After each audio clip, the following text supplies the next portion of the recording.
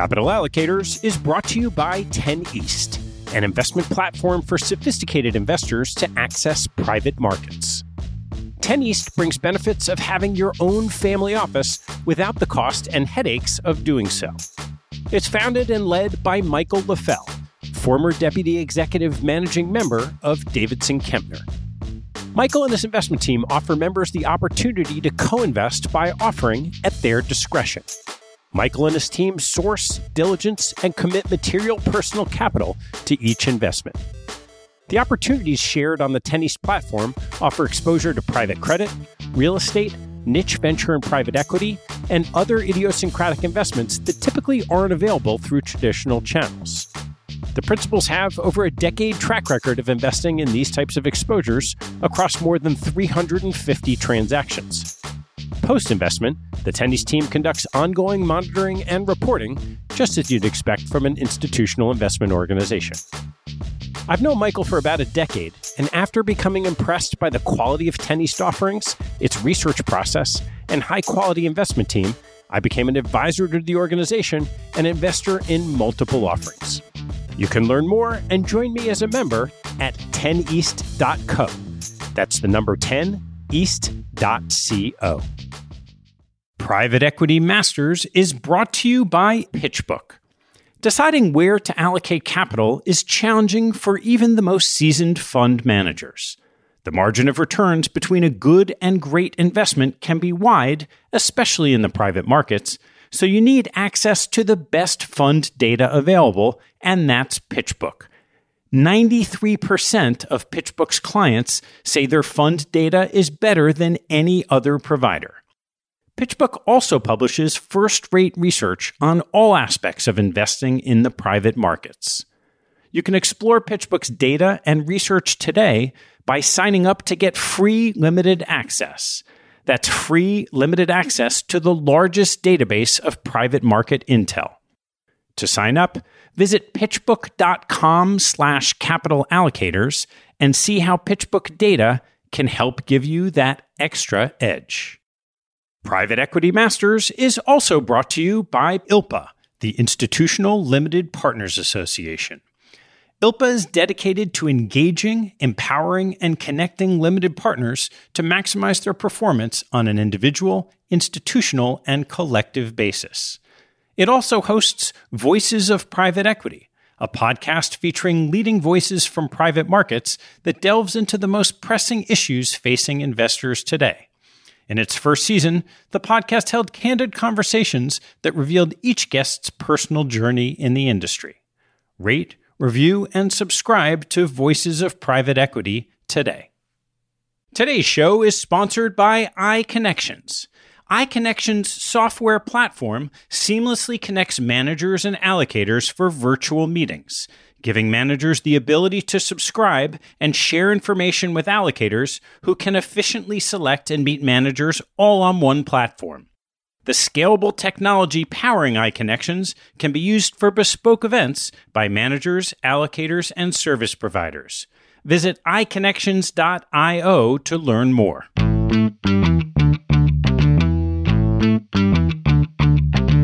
Hello, I'm Ted Seides, and this is Capital Allocators. This show is an open exploration of the people and process behind capital allocation. Through conversations with leaders in the money game, we learn how these holders of the keys to the kingdom allocate their time and their capital. You can keep up to date by visiting capitalallocators.com. Over the last decade or two, no asset class has generated as much interest and investment dollar returns as private equity. This 8-part miniseries, Private Equity Masters, is a set of conversations with some of the longtime leaders in the space. We'll hear their stories, those of their firms, and their perspectives on this all-important area of the capital markets.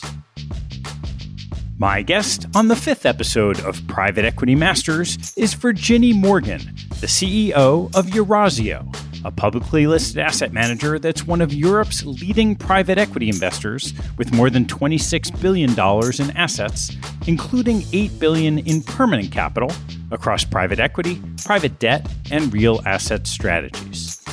Our conversation covers Virginie's background, transition to private equity, and Eurazeo's rich history.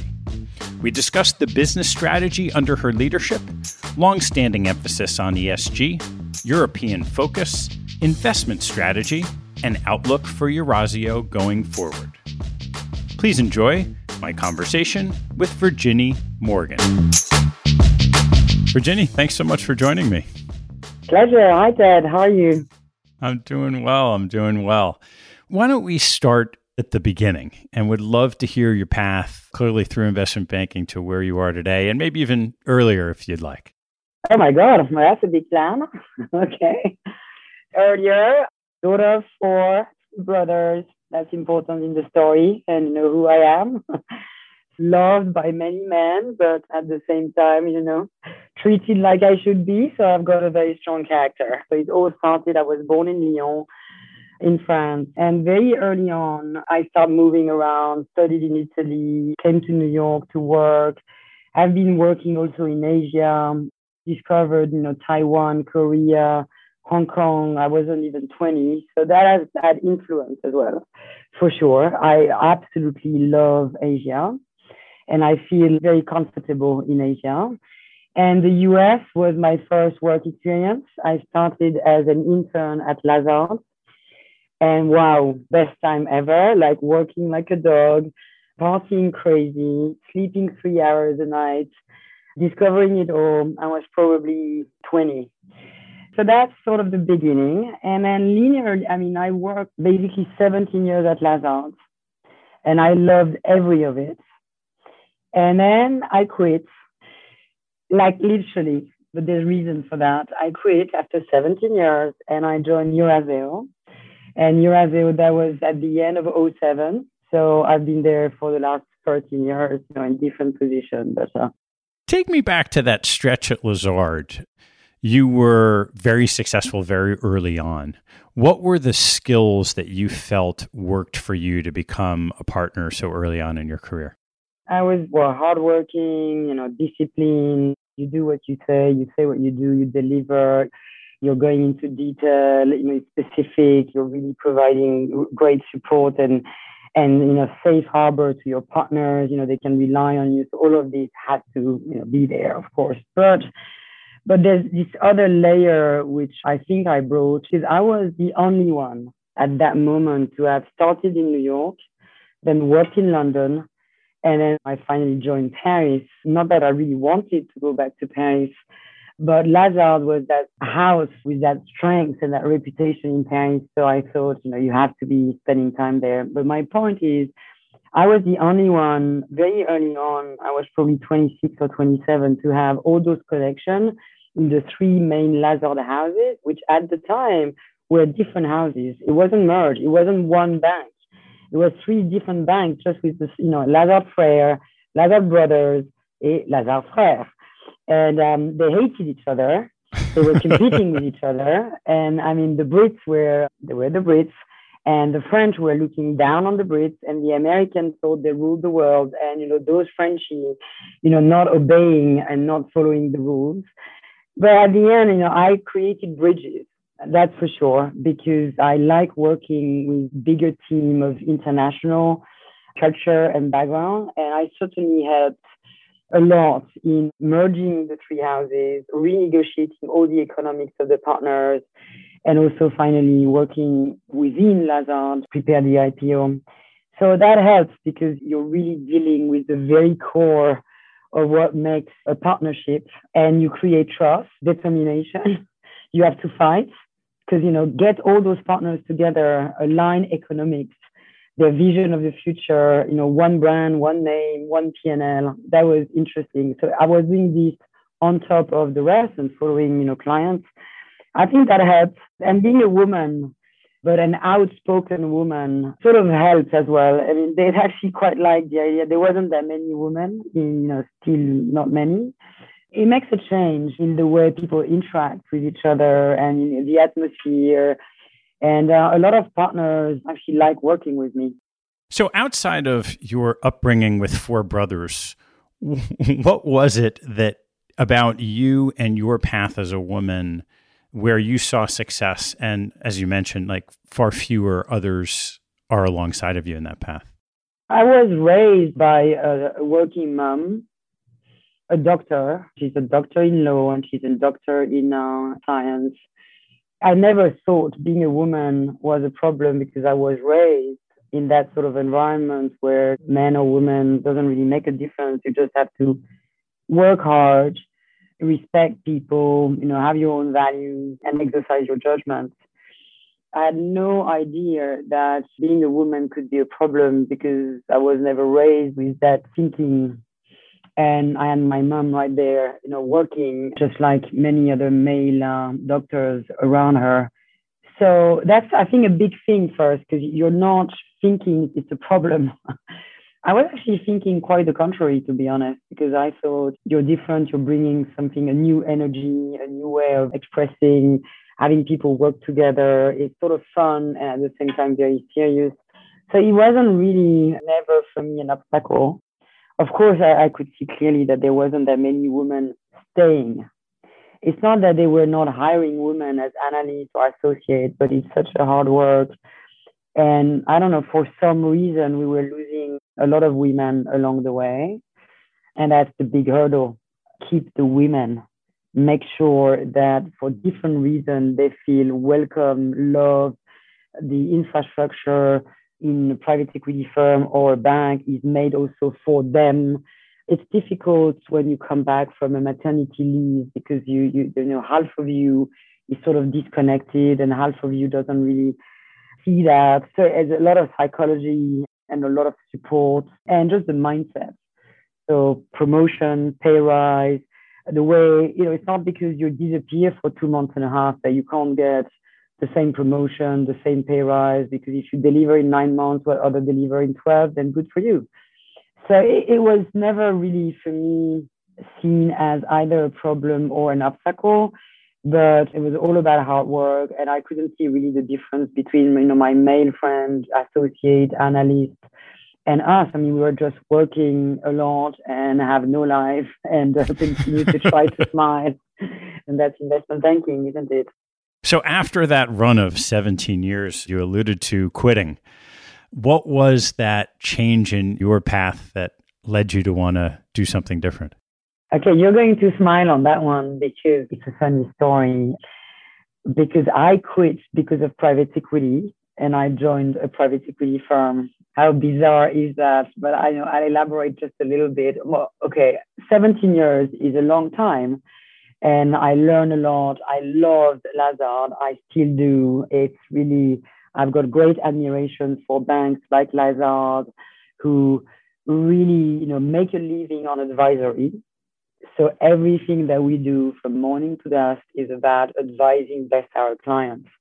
So what I love there, and that explains then why I wanted to go to private equity, I loved working for the same clients over so many years. I worked for Air Liquide, I worked for Danone, I worked for Kingfisher, I worked in the luxury sector. Because it's not just about doing a transaction, it's about strategize, really being on the side of your CEOs and advising them as best as you can for the future of the company. Not dissimilar to what we do as investors. So, there's two types of bankers, the transaction, led and then, the more strategic bankers, client relationships. Why would private equity get in the way? Because remember 2004, 5, 6, 7, like craziness of private equity.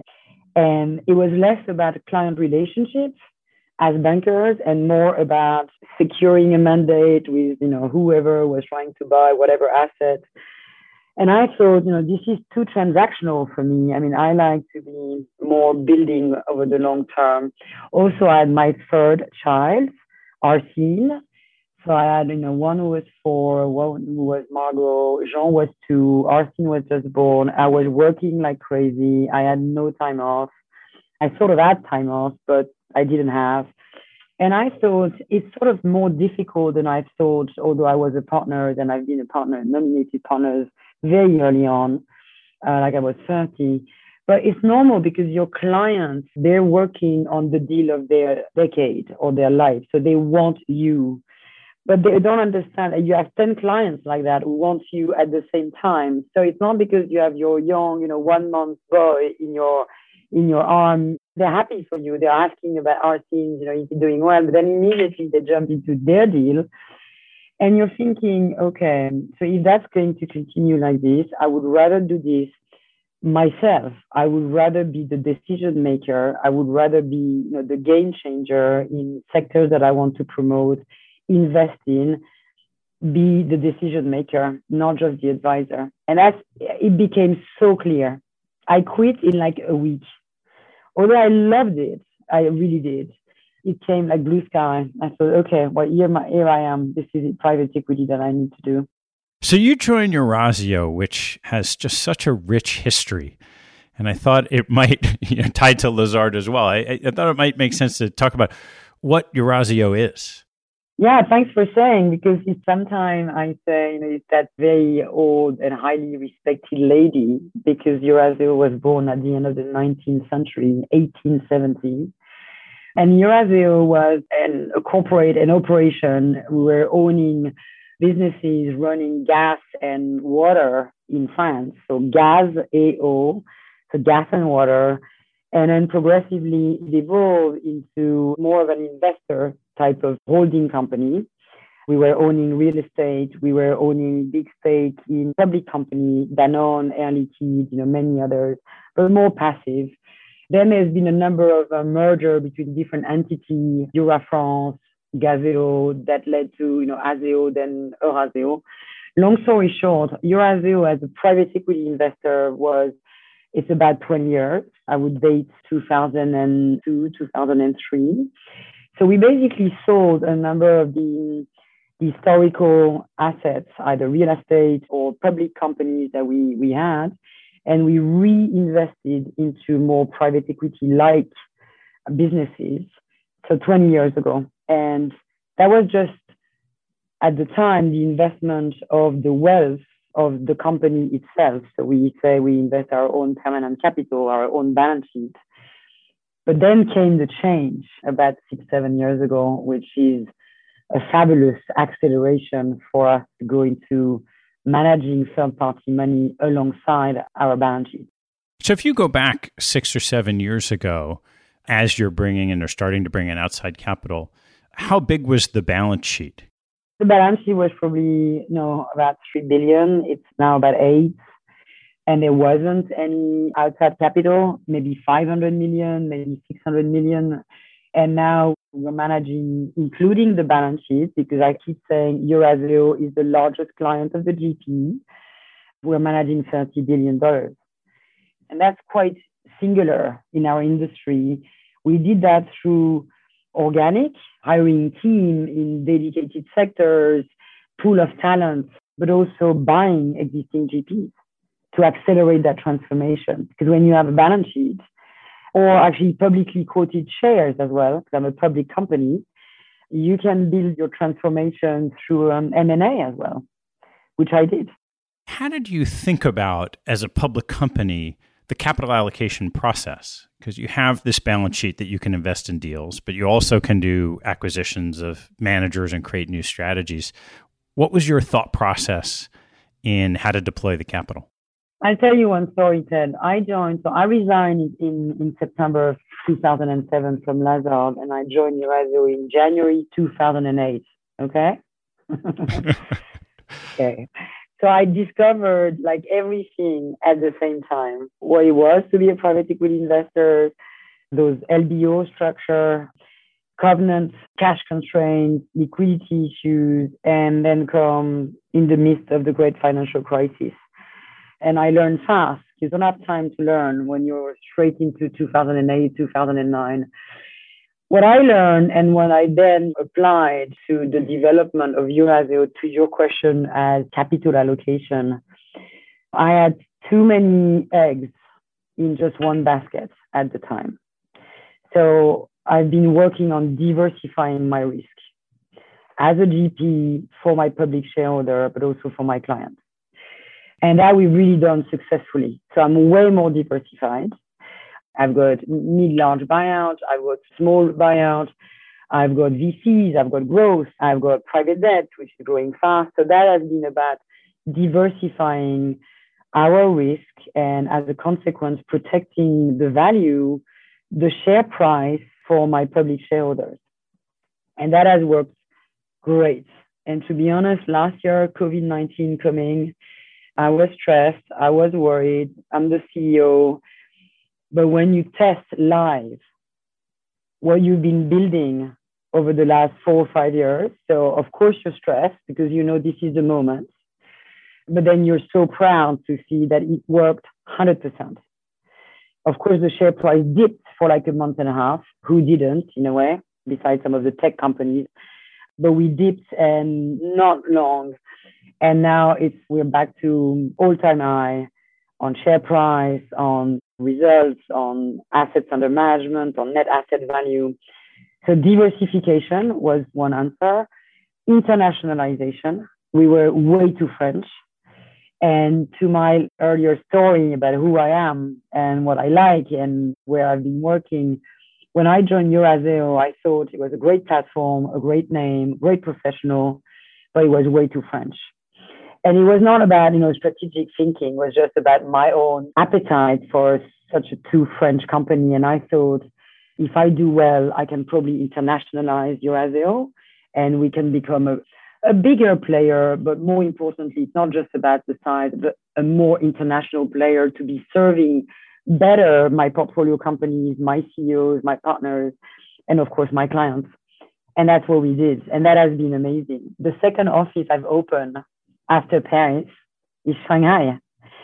And convincing my team that Shanghai was the place. And it was not about London. It wasn't about New York yet.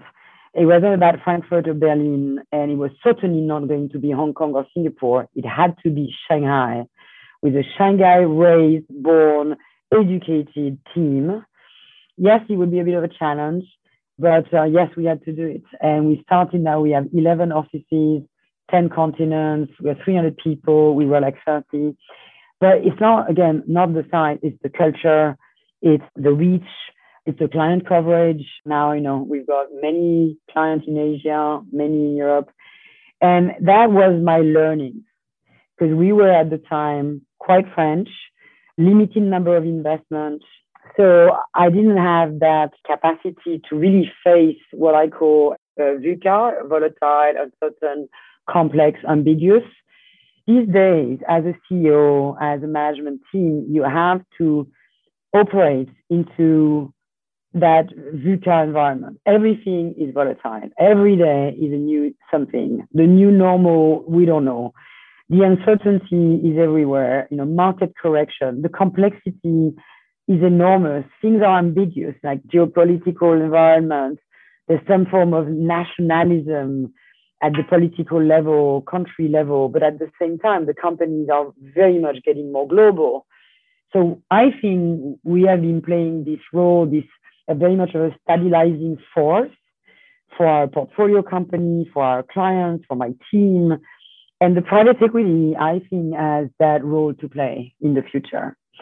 So that's where I've been deploying, in a way, the strategy, because of those learnings of 2008 and 2009 that you just couldn't rely on too local investments. So as you thought through that diversification and globalization strategy, how did you think about effectively the buy or build decision with team members? I remember the first acquisition, which was in 2011, which is now our small cap investment strategy. What brought us together with Olivier's team and Eurazeo was ESG. We were very much into ESG already at the time. Virginie, was very much incarnating the diversity and the gender. One of my partners at Eurazeo, who has left since then, was very much about climate and environment. And that's quite early on. I mean, we're in 2005, 2006, 2007. And Olivier and his team, the company was called Offi Private Equity, they were very much on the same line on ESG. So we started talking because it's years ago and not many GPs were spending time on ESG back then. Long story short, fast forward, we have great values in common. We see the world the same way. Their shareholder can't continue to support them. It's a public company. We take it private. We buy it and we fully integrate it into Eurazeo. We change the name. And Eurazeo as a client starts investing balance sheets in the fund. Now, we're raising €1 billion fund, AUM probably 3. We bought a company which was probably managing 250 million. It's 10 times bigger. The team is still there, retention 100%. We've grown the team, of course. So that's one situation where you get together because you have something in common. You have common values. Then we did subsequently some other acquisition. IDinvest, which we did 2 years ago, 3, was very strong in venture and tech. I could see that I needed expertise in tech.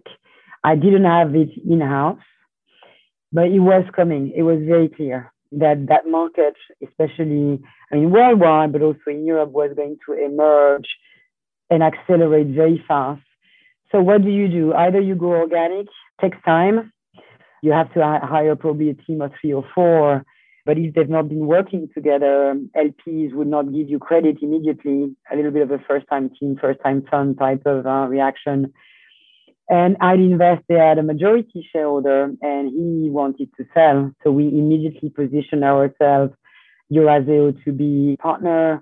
We negotiated the acquisition of 51%. We had synergies, which, I never thought I would say that by acquiring a GP, you would effectively derive synergies like, some of your portfolio, do when they buy. But we did because we gave birth to the largest growth fund in Europe. There's only 2 growth funds in the European Union. I'm leaving the UK aside, and there's a bigger player there, north of $1 billion, and we are one of the 2. And I could never have done this on my own. They probably could have never done this on their own. It's the combination of IDinvest and Eurazeo which gave birth to that amazing track record, amazing team, and leadership position in growth capital. So I want to talk a little bit over onto the investing side. Maybe a nice transition is you have your legacy team and strategy. You have a couple of acquisitions. Is there a common strategy that constitutes kind of a Eurazeo type deal across these different sectors of private equity? It's probably not a common strategy, but it's certainly a shared vision of where we think the world is going. So you could be the team investing in venture, or you could be part of the team investing in a mid-large buyout. You have healthcare in common. You have software as a service in common. You have tech and high growth business model in common. The VC team would do checks of 10 to 15 million. The mid-large would do checks of 400 to 500 million. But the shared vision of the emerging leaders and winners, not just post-COVID, but over the last 4 or 5 years, healthcare has been prime on our top of the pile investment strategy across all the teams. So the theme would be common because it's being thought at the leadership level and then shared with the team. Values, ESG, commitment, expertise that we bring to every of our portfolio companies. So when we invest, there's no situation where part of the due diligence there's not an ESG diligence. Then we come in and there's an ESG grand plan with every of the company in which we invest. Could be diversity, could be supply chain, could be carbon emissions, could be women, could be just governance. But there's a before and an after Eurazeo in terms of ESG, very clear. So if you're part of Eurazeo, you see ESG and carbon neutrality as very core to what you do. So you don't think in terms of, okay, yeah, we have an impact fund right there on the side. We actually have impact funds and we will have more. But we also think as being an impact company everything we invest in has to have some form of impact and be as positive impact, planet, diversity, people. So that would be more this, I would say, that we have in common. When you think of us in terms of private equity investors, we go from VC to mid to large. Not that usual. When you think of the structure of the US market or even in Europe, you have strong VC players, strong growth player, of course, the big guys operating in mid to large and extra large LBOs.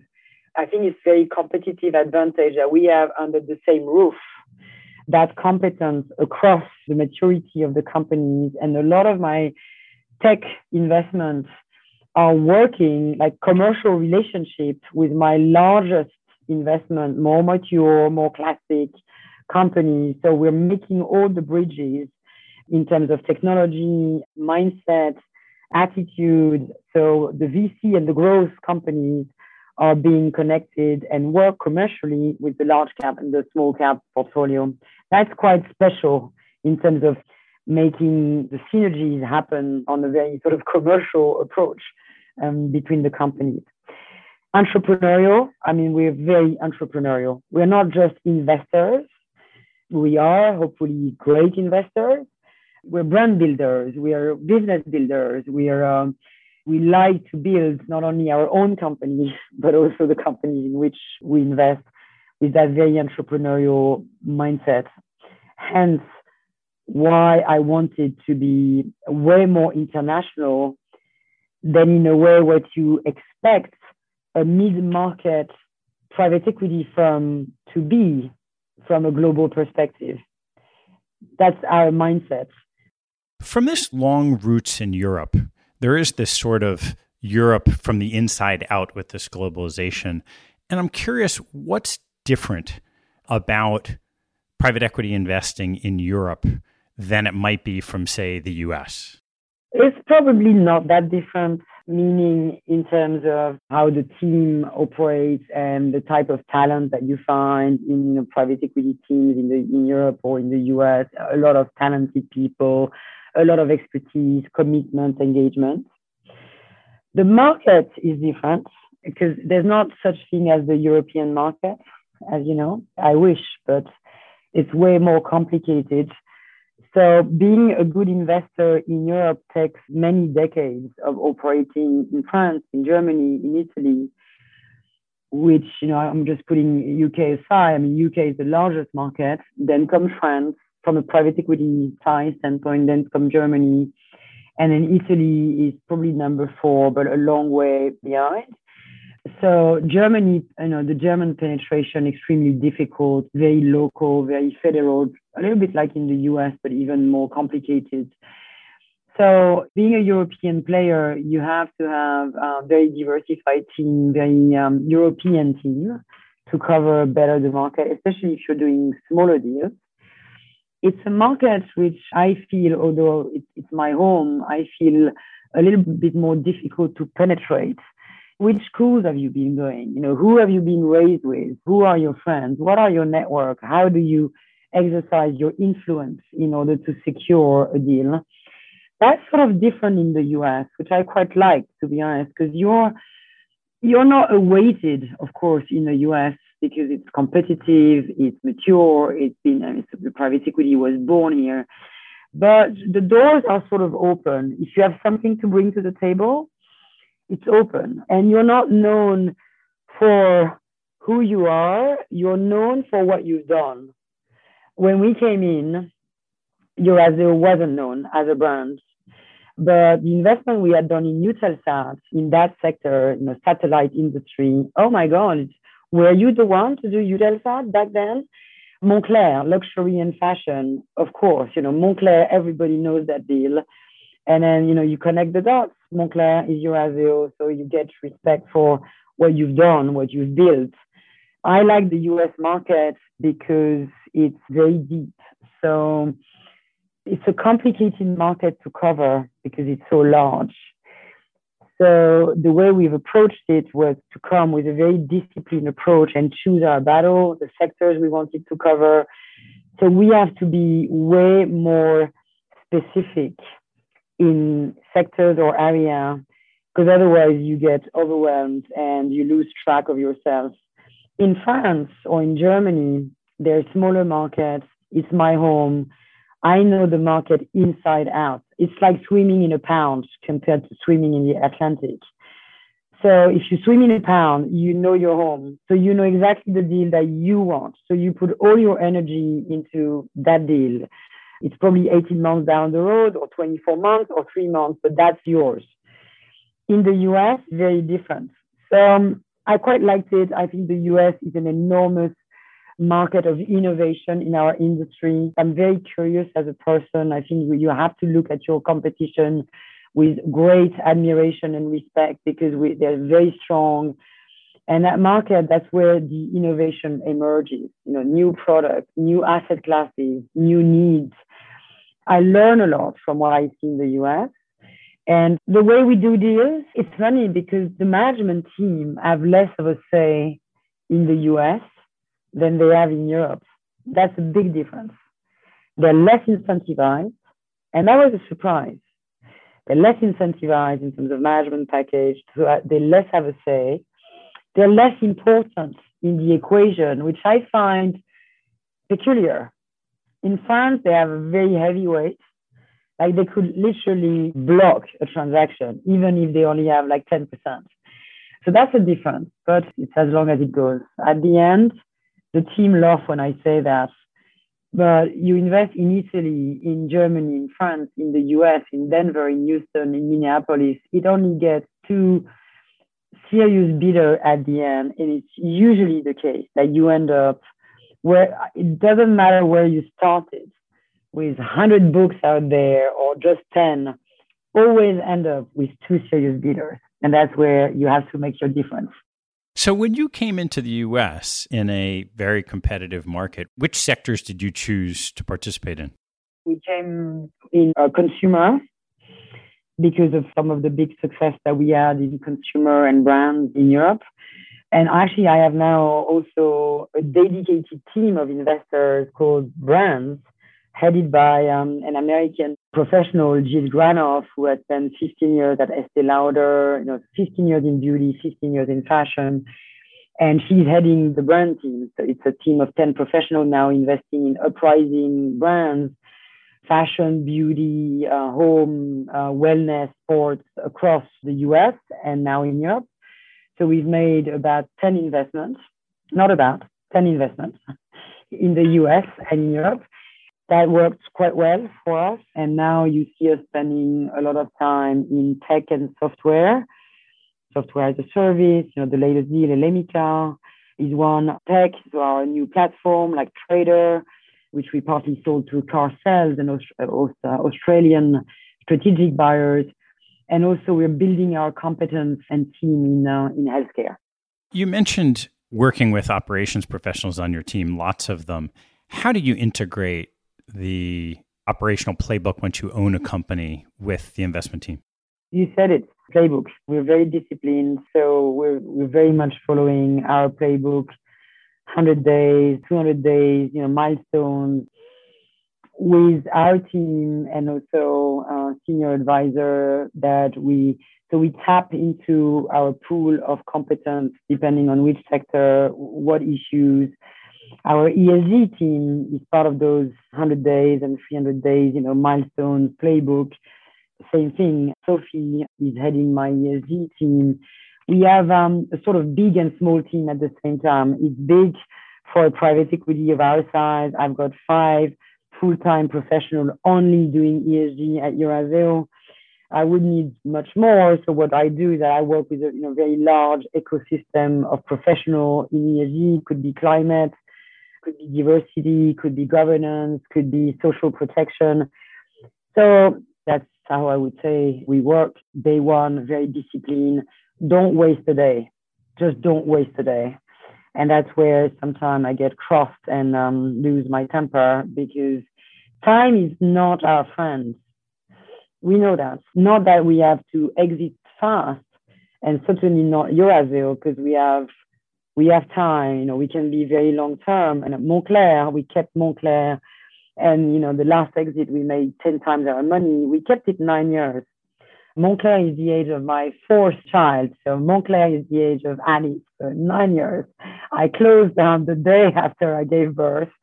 And then we sold the last stake that we had in Montclair. She turned 9. So we've been holding that investment, exiting progressively, of course, IPO and then some exit, but 9 years. And we made over 5 times our money. So I'm not saying time is my enemy in terms of duration of my investment. I can hold on long, but time is your enemy in accelerating the change. And, those times where you were making your money just on deleveraging the company are a long time gone, as you know. It never happens this way now. So you have to bring significant value adds to the portfolio company. You're paying those companies pretty high multiple. It's not changing. So if you don't have that vision of where you want to take the company, what build-ups, what new countries, what deal in China, what commercial partnership with Korea, what other businesses as a second engine of growth you want to build, so what M&A, all of this has to be done so fast because we have no idea what we have ahead of us in that very unpredictable environment of ours. And COVID-19 was just another example. If we needed one, never came, nobody would have planned anything of the like.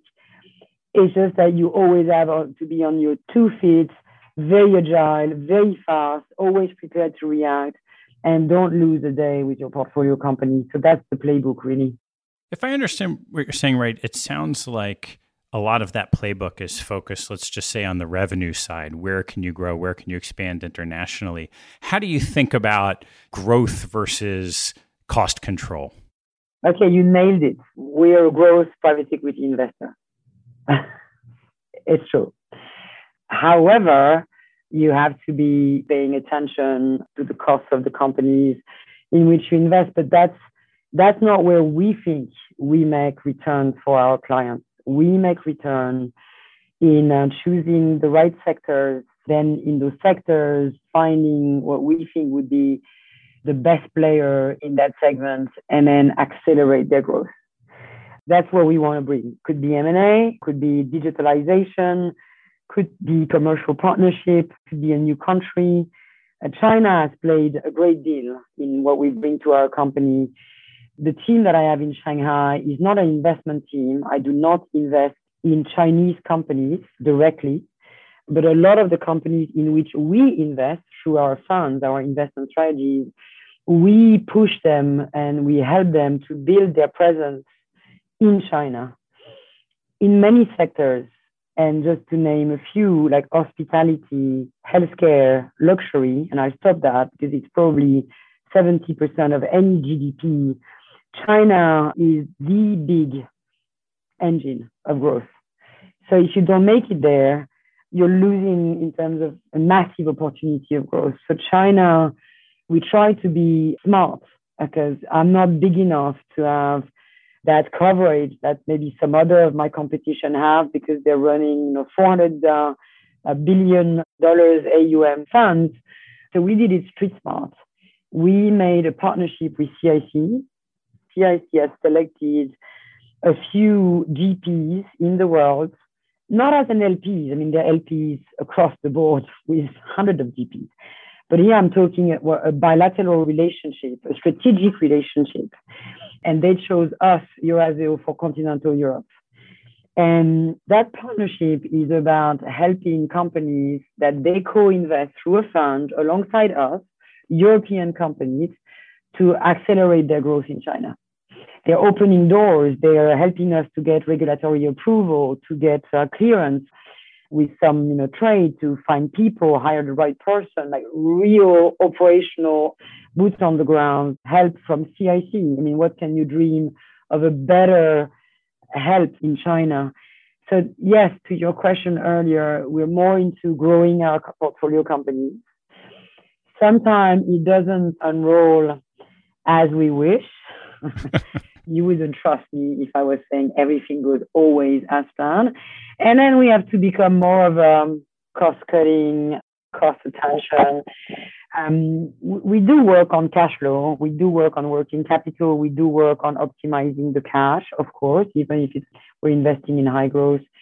But when you're right on your judgments and your decision making on either a sector or a company with that profile of growth, you make your return on that.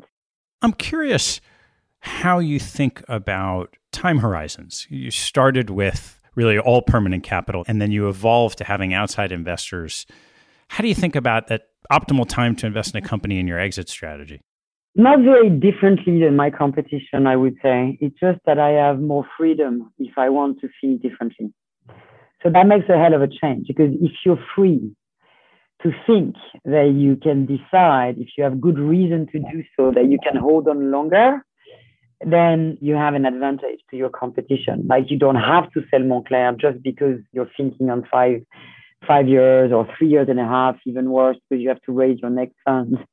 You can hold on to it much better. And if you have a strong conviction, then you hold to your conviction and you show to your client that this is the right thing to do. Keep it for longer to have a better return overall. So that freedom has an enormous value. But overall, to your question and being honest, we don't hold our assets much more longer than my peers, probably a year longer on average. But you would see me selling also investment after 2 years and a half if I have a good reason to do so. Have you found that frame of mind or that time horizon shifted at all to shorter once you brought in outside capital? I think it's not the outside capital which has this consequence, because our clients are just like us as Eurazeo, as an investor. They want their capital to be invested. That's what they're here for. So those equity bridge line and all of this, they understand why it's there, increase your return, but they want to be called. And if they like the company in which they're invested through your fund, they would rather continue the journey with that company because that has been performing very well. However, the pressure comes from the fundraising cycle, because you show to your clients a performance, but if you don't have DPI, if you don't have exits, like the real moment of truth, not just a reevaluation through your 4 times a year exercise, you need to show them exits. So in a way, sometimes clients should probably think, okay, I've been with this team for a number of years, decades. I don't have to push them to exit to trust that their next fund will be great. So they do their job well. They can continue to hold on to some assets, no pressure to sell. And that's okay for the next fundraising, that the DPI is not like, 1.5 times. We just have to find that balance between us as clients and GPs, so that as a GP, you don't feel pressure to be showing exits and results. Guess what? When you have to show exits, you sell your best asset first. The other balance you have to strike, which Eurazeo's had for a long time, is as a public company, having shareholders and investors. How have you thought about that tension, and really how has the business been managed over such a long period of time, where your competitors that are public, it's a much more recent phenomenon? There's no conflict of interest, I don't think, between a client coming into our fund and my public investors. I have to generate value for all my stakeholders. For my LPs, it's IRR, cash on cash, ESG, full value transformation play through a fund. And for my public investors, that's more of a challenge. It's about transforming these successful returns into the share price. And sometimes the share price has that volatility, which is a little bit disconnected from what we effectively realize in terms of performance in our funds. Because I'm publicly quoted, I'm part of an index. Sometimes I'm compared to a bank or a financial institution. So some investors sometimes want exposure to the financial market and sometimes not. But over a long-term period, there should be no disconnect between the share price appreciation, value creation, and what we do for our clients as LPs in our fund. So as you're looking out over the next 5, 10, 15 years, what does Eurazeo look like? We're still, at the cutting edge of ESG. So I don't know what that takes over the next 10 years, but a lot of expertise and efforts and investments. because this is here to stay. That's what our clients want. That's what our companies want. And that's where I think we should be heading as people, as investors, as nations. We will be certainly more global. That's quite us. We understand that market. This is us. I would like to have built chapter 2, 3, and 4, because you're saying 10 years of my US book and expansion. We've only written chapter 1, started at the end of 16. It's been amazing. You start from scratch. Nobody knows you. They don't even know how you pronounce your name. So you build. You're proud of who you become, who you hire. I love that term that you find at the Silicon Valley, which is this exponentiality. Exponentiality is all about aligning the planet. So I would hope that in the next 10 years to come, we would have aligned so many planets in terms of who we are, what we bring to the industry as a very diverse team, very gender balanced, very ESG committed, great professional, great returns, that I would have a very significant presence, a relevant presence in the US to bring our point of view, to bring our way of doing business with entrepreneur and management team. So I'll build teams. I'll maybe also convince great GPs in the US that they should join us, join the Eurazeo platform. We have a lot to bring, not just the balance sheet, but a lot to bring to great partners who are not afraid of sharing the control of their GP for the sake of being better at what they do and being part of a greater story. Backing great US companies that see the world to be their home, and they understand that it's not just with US GPs that they can make it happen. They have to have a window on the world with professional investors like us who understand Europe and China.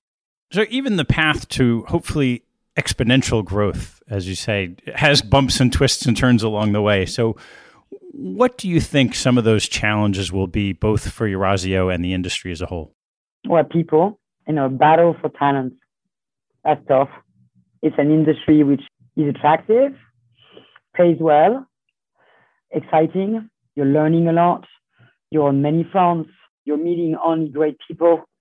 You're lucky, basically. It's hardworking, but you learn every day.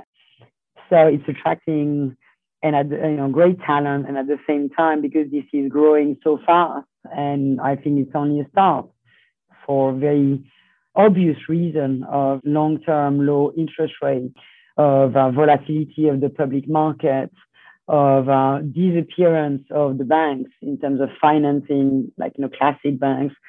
So private debt, private equity, real estate, infrastructure will continue to grow very, very, very fast.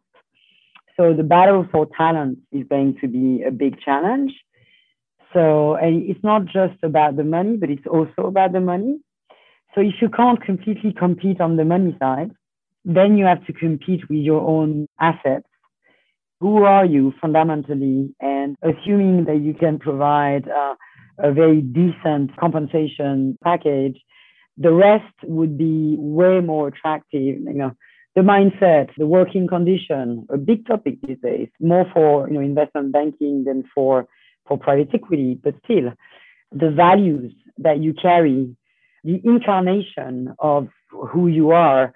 So Eurazeo, what is it, Eurazeo? It's diversified, it's modern, it's 3.0, it's young, it's forward-looking, it's entrepreneurial.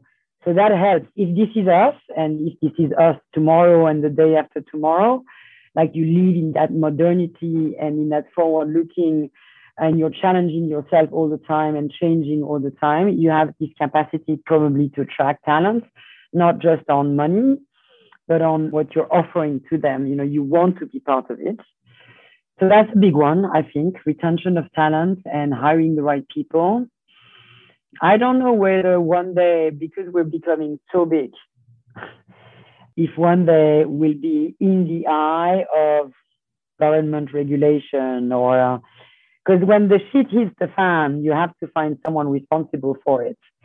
So during the great financial crisis, the banks. Thanks God, during COVID, we've all well behaved. We reinvested where we had to reinvest. We've been supporting our people, our companies, taking care of our people, reinvesting in the companies, because I was concerned and worried that we would be held responsible if something was going to go wrong, just like at the time of the great financial crisis. And I also like to say that when you have the strength and the power and the size, comes with it responsibility. You have to behave. You have to invest in your people. You have to invest in ESG. You're like a public corporation. Comes with your size, very large span of responsibilities that you have to be aware of and really carry. So I think that could be a bump on the road, because the bigger you will get as an industry, the statistics are not very well known and they're not very well covered. But ballpark, companies which are under ownership of a private equity owner accounts in the US, in the UK, in France for about 6 to 9% of GDP. That's big. I mean, it's an industry per se. So as an industry per se, we need to get organized as an industry. We have to have a motto. We have to behave properly, provide decent environment, values, condition of work, not just to our team, but to the team of our portfolio companies. And the impact is absolutely amazing, because you have that lever that you can exercise, which is really exciting, of making a big impact through your portfolio company to change the way people think and act and manage. So that's another maybe concern or wish, or maybe a little bump on the road. But you know that we don't know what will be the bump, because we don't know where it's coming from, but it will be coming. And you have to be agile and reactive and entrepreneurial to be weathering whatever comes next. Great. Well, Virginie, I want to ask you a few closing questions. So first, what's your favorite hobby or activity outside of work and family? I like to go to my fishing hut in Myanmar, Burma, Myanmar, with no connection with the world, with my husband and my 4 teenagers. Terrific. What's your most important daily habit? That one is not fun. I look at my share price. Oh, boy. How about your biggest personal pet peeve? Running out of time. And how about on the investment side, your biggest investment pet peeve? Okay, the day after closing, things change. I don't like that. What 2 people have had the biggest impact on your professional life? Oh, my dad, for sure. And one of my economics professor at university, second year. Why? He so loved what he was doing. He was a banker at Citibank. He was full of energy, quite good looking, although I thought he was very old. I think he was 32 or something, and I was, 17. I liked the guy. I liked his energy. I liked the way he was conveying that love for what he was doing to us. And that's when I decided I would become an investment banker. What teaching from your parents has most stayed with you? Values, respect, hard work, for sure. But at the same time, joy and family moment, for sure. So, do your thing seriously, but don't take yourself too seriously. All right, Virginie, last one. What life lesson have you learned that you wish you knew a lot earlier in life? Okay, listen to your heart, not to people. Even your best friends, because you're the only one to know yourself as best.